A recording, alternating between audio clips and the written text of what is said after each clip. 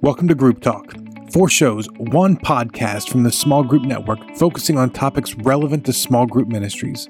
Whether you're in a church of 100 or 10,000, whether you're a volunteer or staff, we want to support, encourage, and equip you to lead well. So relax, listen, and enjoy Here to There with Carolyn Picetta. Hi, everyone. Thank you so much for joining us on Here to There, where we explore how we move from here, our present reality, to there, the future that God has for us. So over the years, I've met people leading in small groups ministries with various types of employment arrangements in their churches. Some are full-time, some are part-time paid staff, but many are also full-time or part-time unpaid volunteers, especially in smaller churches or new church plants. Many seem to have the exact same role as a small group ministry point leader, and they might even have the title as pastor or director or something similar to that. And these folks are sometimes bivocational, and they work in marketplace jobs that pays the bills.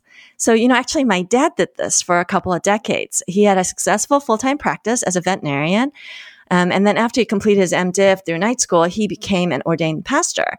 And I remember telling him why you didn't want to do this on top of having a full-time plus job. And he just really loved doing the work of pastoring. And so he was a veterinarian by day, and then he worked as a volunteer unpaid pastor during evenings and weekends, often performing the same functions as the associate pastor on staff. And so we know that Apostle Paul was also bivocational at times and worked as a tradesman, providing for his own needs and the needs of his team. So I was thinking, given the constraints on ministry budgets, especially in this pandemic year, I know that that's kind of a conversation going on in our church right now, that it's helpful to consider other staffing options for our ministries. And could someone in your church have the calling and capacity and the desire to become an unpaid bivocational small groups minister? Perhaps. So my guest today, Peter Clow, is a bivocational groups pastor, and he's familiar with the benefits and challenges of having his feet in 2 vocations. I was going to say foot, but there's 2 vocations, so you'd have to have 2 feet, and managing the tensions of both a minister role and a full-time secular job. So thank you, Peter, so much for joining us on Here to There. Well, thank you, Carolyn. I'm glad to be here. And so Peter lives in New Hampshire with his wife and his 3 kids. We were saying earlier that this may be the furthest point in the U.S. that I've interviewed somebody, since I'm in SoCal and he's out in New Hampshire, which I understand. Is there snow yet? I'm guessing yes. Actually, on Halloween, it snowed just a little bit, but enough to be cold and cover the ground. And it's so pretty when that happens, right? The first snowfall. My daughter in Boston says it's really pretty day 1, and then it's not great for 5 more months. Yes, it was pretty, but it was also, this is way too early. I want fall to continue on. So I actually got a great picture of one side of the street was the fall colors of New England, and the other side of the street was covered with snow. Oh, it's so nice. I know. Those pictures are so pretty. We have the unexciting weather here of 80 degrees all the time. Well, since 2014, Peter served as a discipleship pastor at Emmanuel Baptist Church, overseeing the small groups ministry, and he also serves on the senior leadership pastoral team, assisting in teaching and preaching, as well as the growth and vision of his church. Peter is an Air Force veteran who works full-time for BAE Systems, which is a leading defense and aerospace company, as a manufacturing supervisor. And Peter, you were saying you've lived all over the world with kind of the different jobs you've had. It was mostly when I was in the military. We would do deployments from the Middle East to Guam to Hawaii. It was usually short trips, but it was definitely a taste of around the world. Japan, that was pretty cool. So a taste of the world. Yeah, which does give you a different perspective. So since 2018, Peter's been involved with our small group network, and that's when we first met, I think, just in passing, and is currently our New Hampshire state leader. And you might also recognize his name from small group network blogs because he's part of the blogging team. So thank you for doing that as well. So let's start the conversation by defining what a bivocational pastor is. And you and I both did research on this. And we came up with 2 different conclusions, which, the wonderful world of the internet. But traditionally, a bivocational pastor used to be someone who served the church in a part-time, formal role without financial compensation. Usually it was because the church was so small or so new that it couldn't afford to pay the pastor, or the pastor didn't need the money, which was a little bit of my father's case. He just declined it. But in 2018, though, I saw an article from Lifeway Leadership noting an emerging trend, and they called it that there's a growth in bivocational pastors because they wanted to do that they intentionally chose to stay in the marketplace and saw that God's calling was in both spheres. And so they saw their secular jobs as part of their calling. And so they wanted to make sure that they could keep that going even while ministering in the church. So Peter, for you, tell us a bit about your story. Like, which of the two versions of bivocational pastor were you? Well, as I mentioned when we first discussed this, I never considered myself bivocational or a bivocational pastor. It kind of always grew out of a desire and a love to just want to serve God. And so I just ended up, and we can get into the story when you want to, but I just ended up to the place of where I was doing both things. And that's where I felt God was calling me. And so when I did my research of bivocational, it seemed to always point towards, getting paid in both spheres, vocation secular and vocation ministry. I think more people would do it if they got paid in both. Yeah. I kind of think that that's probably less of a case. But for you, though, let's be clear, you are not paid for your work for the church. How many hours do you spend on your church ministry? It all depends on what's going on. It could be from, I think a large portion is obviously caring for the small groups and the small group leaders. It could be, 3-4 hours a week to more than that, depending on what's going on with people's lives and in the group. And a large portion of my time is also if I'm preparing for sermons, if I have to fill the pulpit or studies that I do. So, I mean, it could go from 10 hours a week to, 2 hours a week, depending on what's going on. But typically it's something every night that I could fill my week with if I wanted. Mm-hmm. Right. Ministry kind of has a way of expanding in that way. So tell us, though, I do want to hear a bit about your story. So like a lot of lay leaders, you were volunteering in the church probably as a small group leader and doing other things. So where did the shift happen where you actually took on a staff title and a staff role? So I'll go back a little bit. I won't make it too long of a story, but I came to faith in Jesus Christ at a very young age. I grew up in the church, and I made a decision for myself. I would say when I was probably 8 years old to trust Christ. But I didn't really start growing until I went in the military. And so when I went in the military, it was really where the rubber met the road, and I made a decision. I wanted to know why I believe what I believe, because I couldn't really defend it good. And so I really started seeking God in the military. The Bible was truly a mirror that showed me who I was, things I was struggling with in my life. And it was really at that time in that journey that I kind of just, gave it all to God. And I said, hey, whatever you want me to do, I'll do it. And I kind of wrote out a 1-page manifesto of my surrender to God, whatever you want me to do. And so at that point, I started serving wherever I could at that time. And at that time, it was more music. I love music. I love singing. I love leading music. And so I started doing that in the church I was at. In 2000, when I got out of the military, I came back to Emmanuel, which is the church I grew up at. And I really had the same heart. I just wanted to do whatever I could to serve God. And so from, whatever doors were open, from the nursing home ministry to the young adult group to preaching at the local jail to, I started an addiction recovery program at a church. Whatever I could do, I wanted to get involved in. And so I did that until, but really I did that until 2014 when I accepted the role of discipleship pastor, which was over our small groups. And that's a story in itself because we transitioned from a traditional model of one Sunday school that a guy taught for like 40 years to, mixed groups. And so that was a transition in itself. And so, but in 2009 was when I officially became part of the senior leadership team, if you will. My church was kind of restructuring, and instead of just having a kind of a one pastor led type church. Our pastor who came on, I believe in 2004, I want to say, wanted a plurality of elders and wanted a leadership staff. And so at that time was when I kind of took that role. But it was a journey.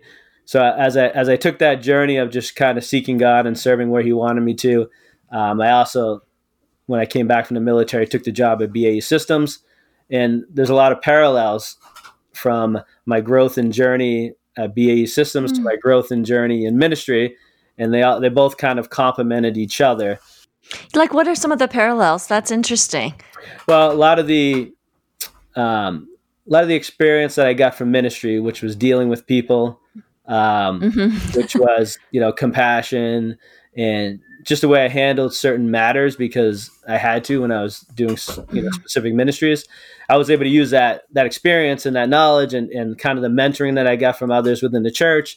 And I was able to use that when I was started to deal with people and started to have more leadership roles within the company. So that was definitely a blessing. And also the training, especially when I went into management at BAE Systems, the training that I received from my job also helped in strategic and leadership in the church. So they kind of fed each other. And it seemed like as I grew in the leadership of the church, I grew in my position at BAE Systems. And so it kind of always followed each other. Which is so beautiful. I love that parallel because, in your story, you're basically submitting to God, I'll do whatever.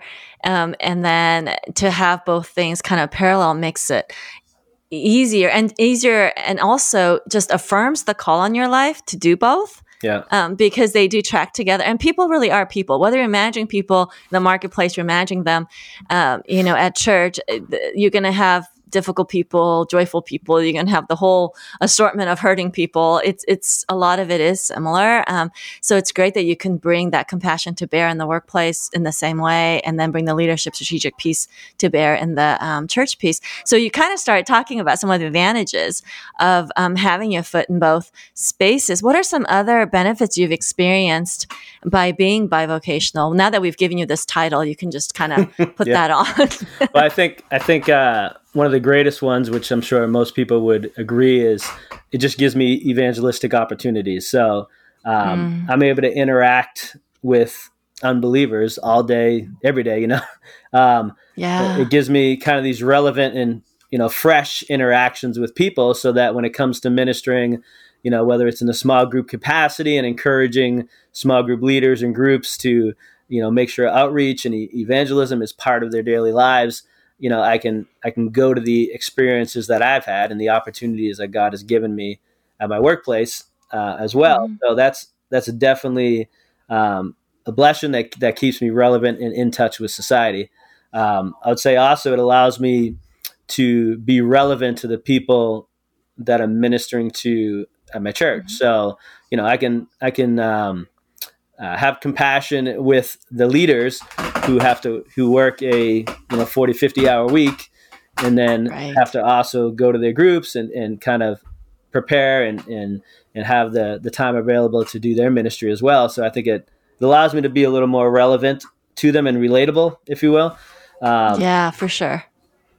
So I think those are kind of three, the parallel in the training and experience I'm getting, the interactions with the lost, and also the being relatable to the Christians that I deal with. Yeah, and I think you also have some preaching responsibility. So I would imagine that, when you look out at the congregation, like, the struggles because you're not in a holy staff huddle where you're primarily just interacting with other Christians. You actually know the challenges that are out there. And I think that's really helpful because it's part of the relevance that you're talking about. I think it gives credibility to your witness on both sides, right? And then do you ever find yourself, like in your secular job, that once some of those guys know that you're also a pastor, does that give you a higher level of accountability? How does that impact when they find that piece out about you? That's a good question. I don't necessarily, blurt it out there. Hey, by the way, I'm a pastor. But we're gonna get your shirt that says bivocational pastor, and then people will ask. Well, I do have one that says discipleship pastor, but I feel weird wearing it. So, but Yes.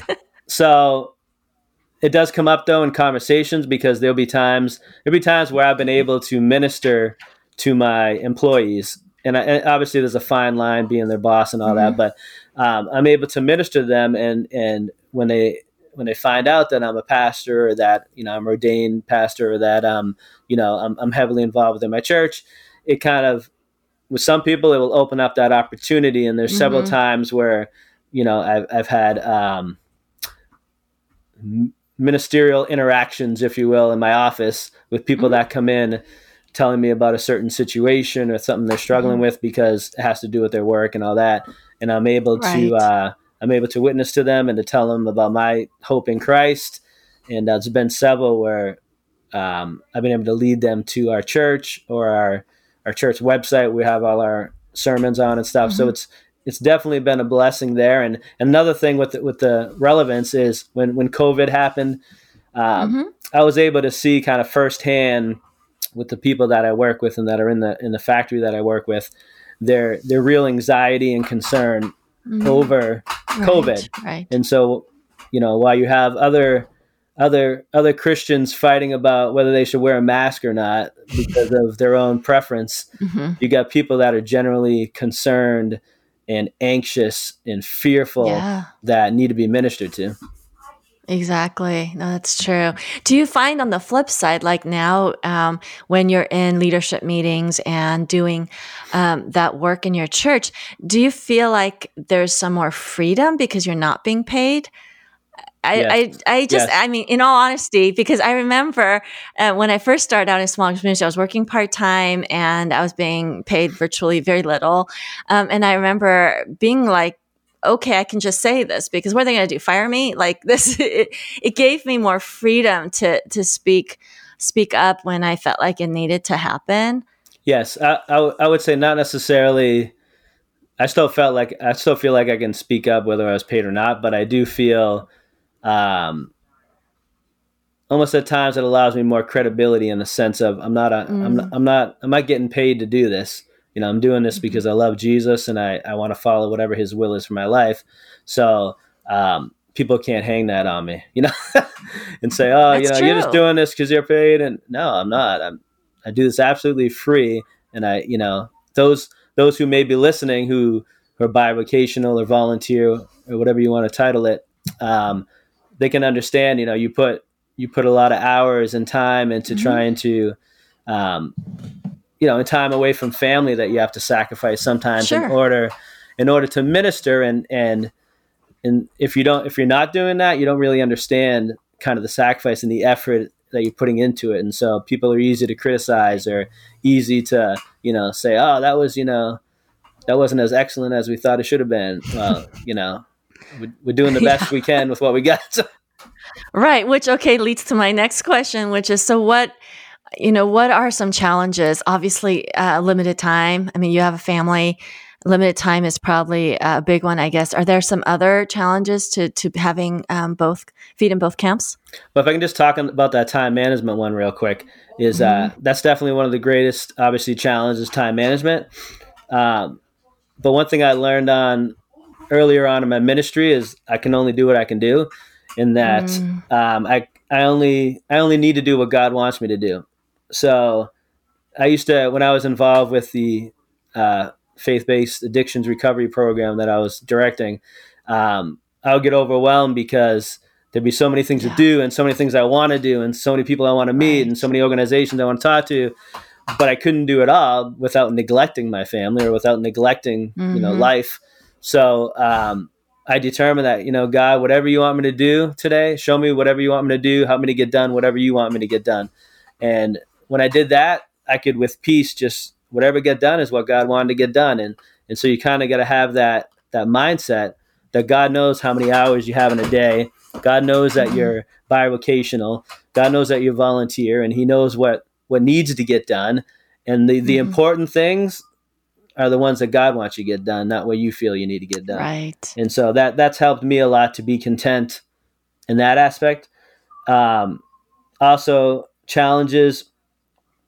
I think, I don't know if all bivocational ministers struggle with this, but I think I've struggled probably to be honest, for the whole 20 years of just the seeking God of whether he wants me to work full time or part time, And so I think that's been a constant struggle in my heart. And I know when God wants his will known, it will be known. Like, you don't have to try to guess it.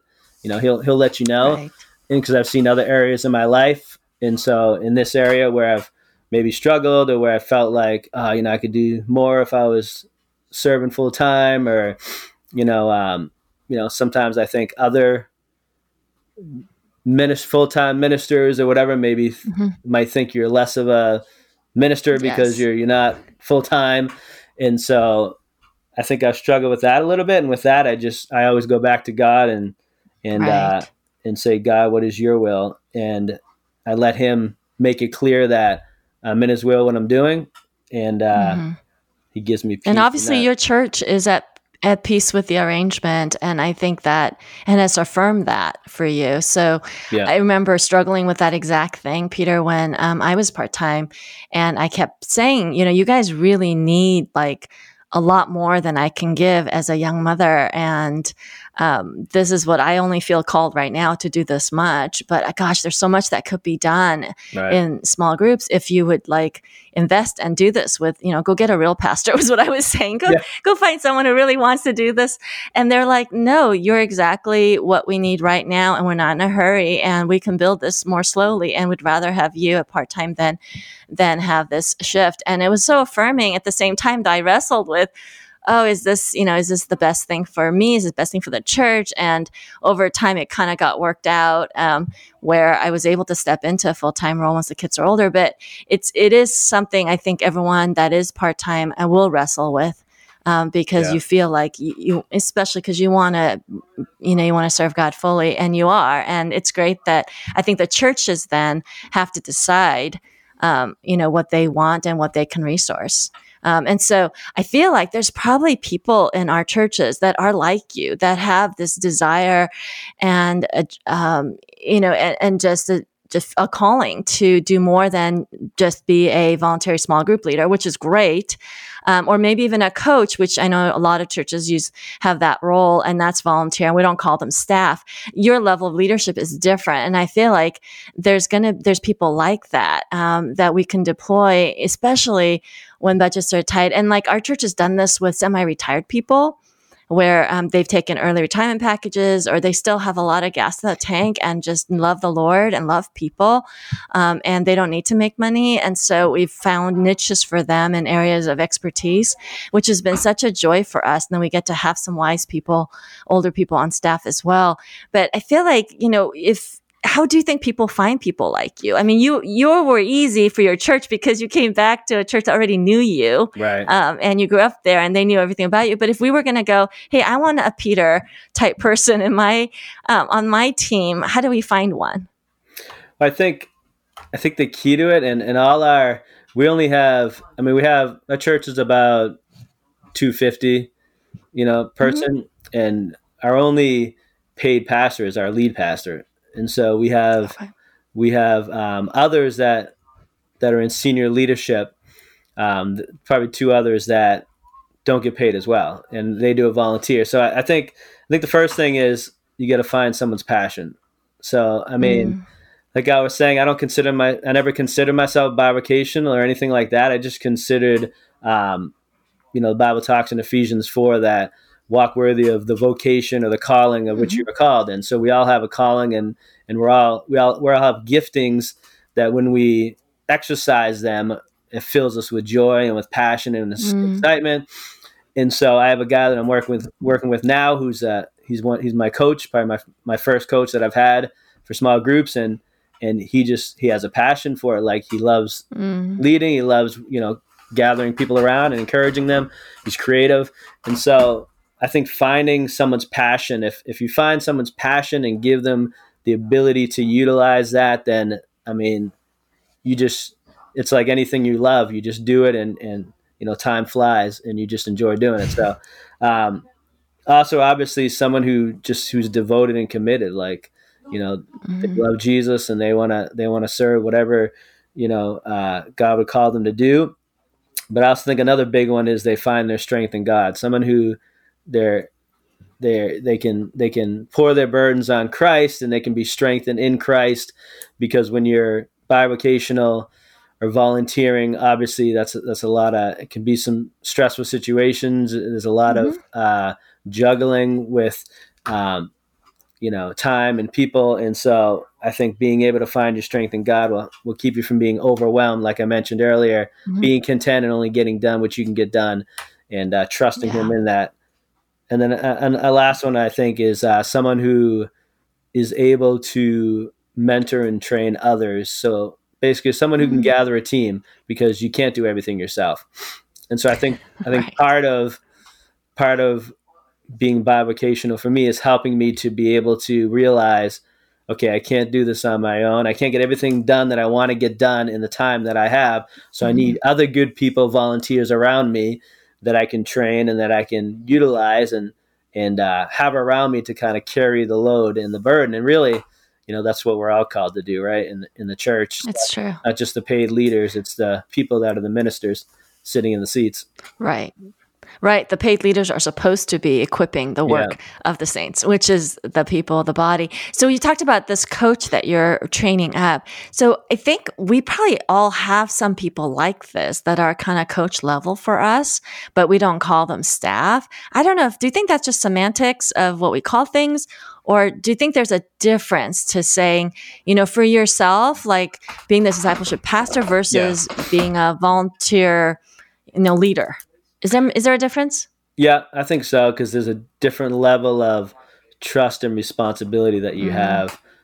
Trust in that person and responsibility level. And this coach with me happens to be, recently kind of added to our leadership staff, so it kind of works out. But yeah, there is that level of someone who can be a leader and who can handle various things at once. Obviously, that's important. High capacity, High capacity, yeah. Because they're juggling a full-time job too, so clearly they have to be high capacity people. We have two of our guys. One is he's the worship pastor. He's also the recently took over our young adult group, our singles, college, and career. And another guy who's ministers to our students or to our teens. Both of them basically own a business and are also volunteering in that capacity in the church, and they're on our senior leadership team as well. So we're our church is kind of a great model. Yeah, our church is kind of developing this model that I think a lot of churches are going to have to utilize.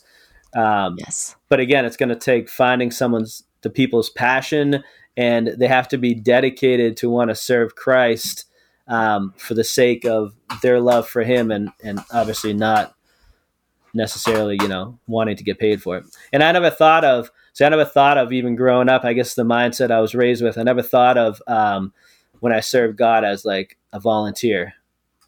I just thought of it as serving God. And so when I first heard the word and said, oh, well, that person is only volunteering, I guess. Yeah. But I never thought You're of it absolutely that way. Right. You're right. I don't know why we have it like that. Because biblically it's not. So yeah, you just saw it as serving. But then once you have the title, though, you're right. I think there's a higher level of accountability and higher level of trust. I had someone who was helping me out with something a while ago in ministry, and they were kind of, I won't say slacking, but certain things that were supposed to happen never happened, and they were volunteer. But I always, again, I was probably a little too gung ho at the time, and to me it was like, if you're going to do something for God, you want to do your best, and it's not just a second thing. To me, it's like number one. And so I was talking to the person like, I am just a volunteer, and that's when it kind of struck me like, I guess, but I never thought of it that way. I thought of it as we're serving God, and I want to do my best. But yeah, and I think maybe prior generations, my parents very much thought the way you do and saw it as part of their discipleship following Jesus automatically meant you served, period. I don't know that we necessarily have that mindset in this generation now. I think we kind of, you are following Jesus and then you can choose to serve, right? We're always inviting people to choose to serve rather than seeing serving as an automatic outgrowth of your commitment to the Lord. Right. I think that framework, which is more biblical, is not as prevalent as maybe it once was, which might be why it may be harder to find bivocational people. The last thing I wanted to ask is, if someone was thinking about it, say someone who's listening has been a coach or involved in the ministry, but they would like a seat at the table. They would like more leadership, more influence in their church. What would you advise them? I would advise them, you're always safest when you're in God's will. So if God is leading in that way and he opens up an opportunity, then it's a matter of stepping out in faith. And as someone once said, I believe it was Charles Stanley, it's our responsibility to obey. It's God's responsibility to provide.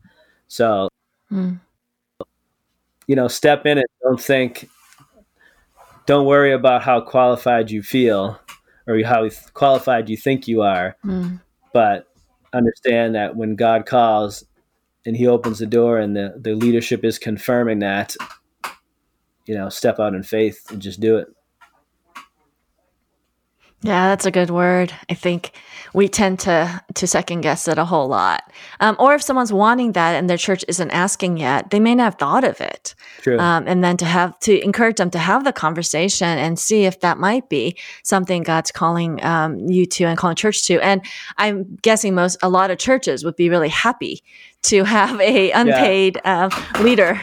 I think an important aspect of it too is your senior leadership or your lead pastor, whoever's working there full time, is, if I feel like I'm overloaded and I can't get something done that I feel needs to get done, whether it's, getting back to somebody or whatever, then I know I can go to him and say, hey, can you help me out with this? And he understands the dynamic of someone who's bivocational and someone who's volunteering that, they don't have all the time in the world and there is a struggle with time. So he's willing to take that up. So I think for churches, it's important that the staff understands and is there for that person if they need help.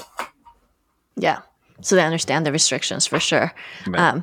All right. Well, Peter, thank you so much. This is kind of an unusual topic that we typically don't do on Group Talk, but I know that a lot of our churches are kind of in this same similar bucket because I've met a lot of people, and then they'll say like, "Oh, but I'm a volunteer." And you've heard this too from like small group network people. I'm like, no, it's the same job. Yeah. Depending on your church organization and structure and resources, you may or may not be paid for, you may or may not have a title, but really the role of discipling people through groups, we all are doing the same work in different contexts. So Amen. I love how you spoke in value to people doing that. And it is really just in responding to, in obedience to what God's calling us to. So Peter, if people want to talk to you more about this, what's the best way for people to reach you? You can reach me at sinswashed@gmail.com. You can reach me on Facebook, Peter Clow, or Twitter, or LinkedIn. Any of those avenues, feel free to reach out to me. Great. And Peter, of course, I mentioned earlier, is in the Small Group Network Huddle in New Hampshire and is our state leader. And I bet you might even take somebody who's in a close neighboring state because those states are small together. So yes. Maybe once we're out of the pandemic, you can actually meet again and you're interested in joining Peter's Huddle. Maybe, I don't know if you're doing them online during this season. We actually met in person fantastic. a month and a half ago. We met in person and it was great. We had someone from Massachusetts and some people from New Hampshire. So I know. So you're willing to take Massachusetts people as well as New Hampshire. I didn't think about it until I just said that, but yeah.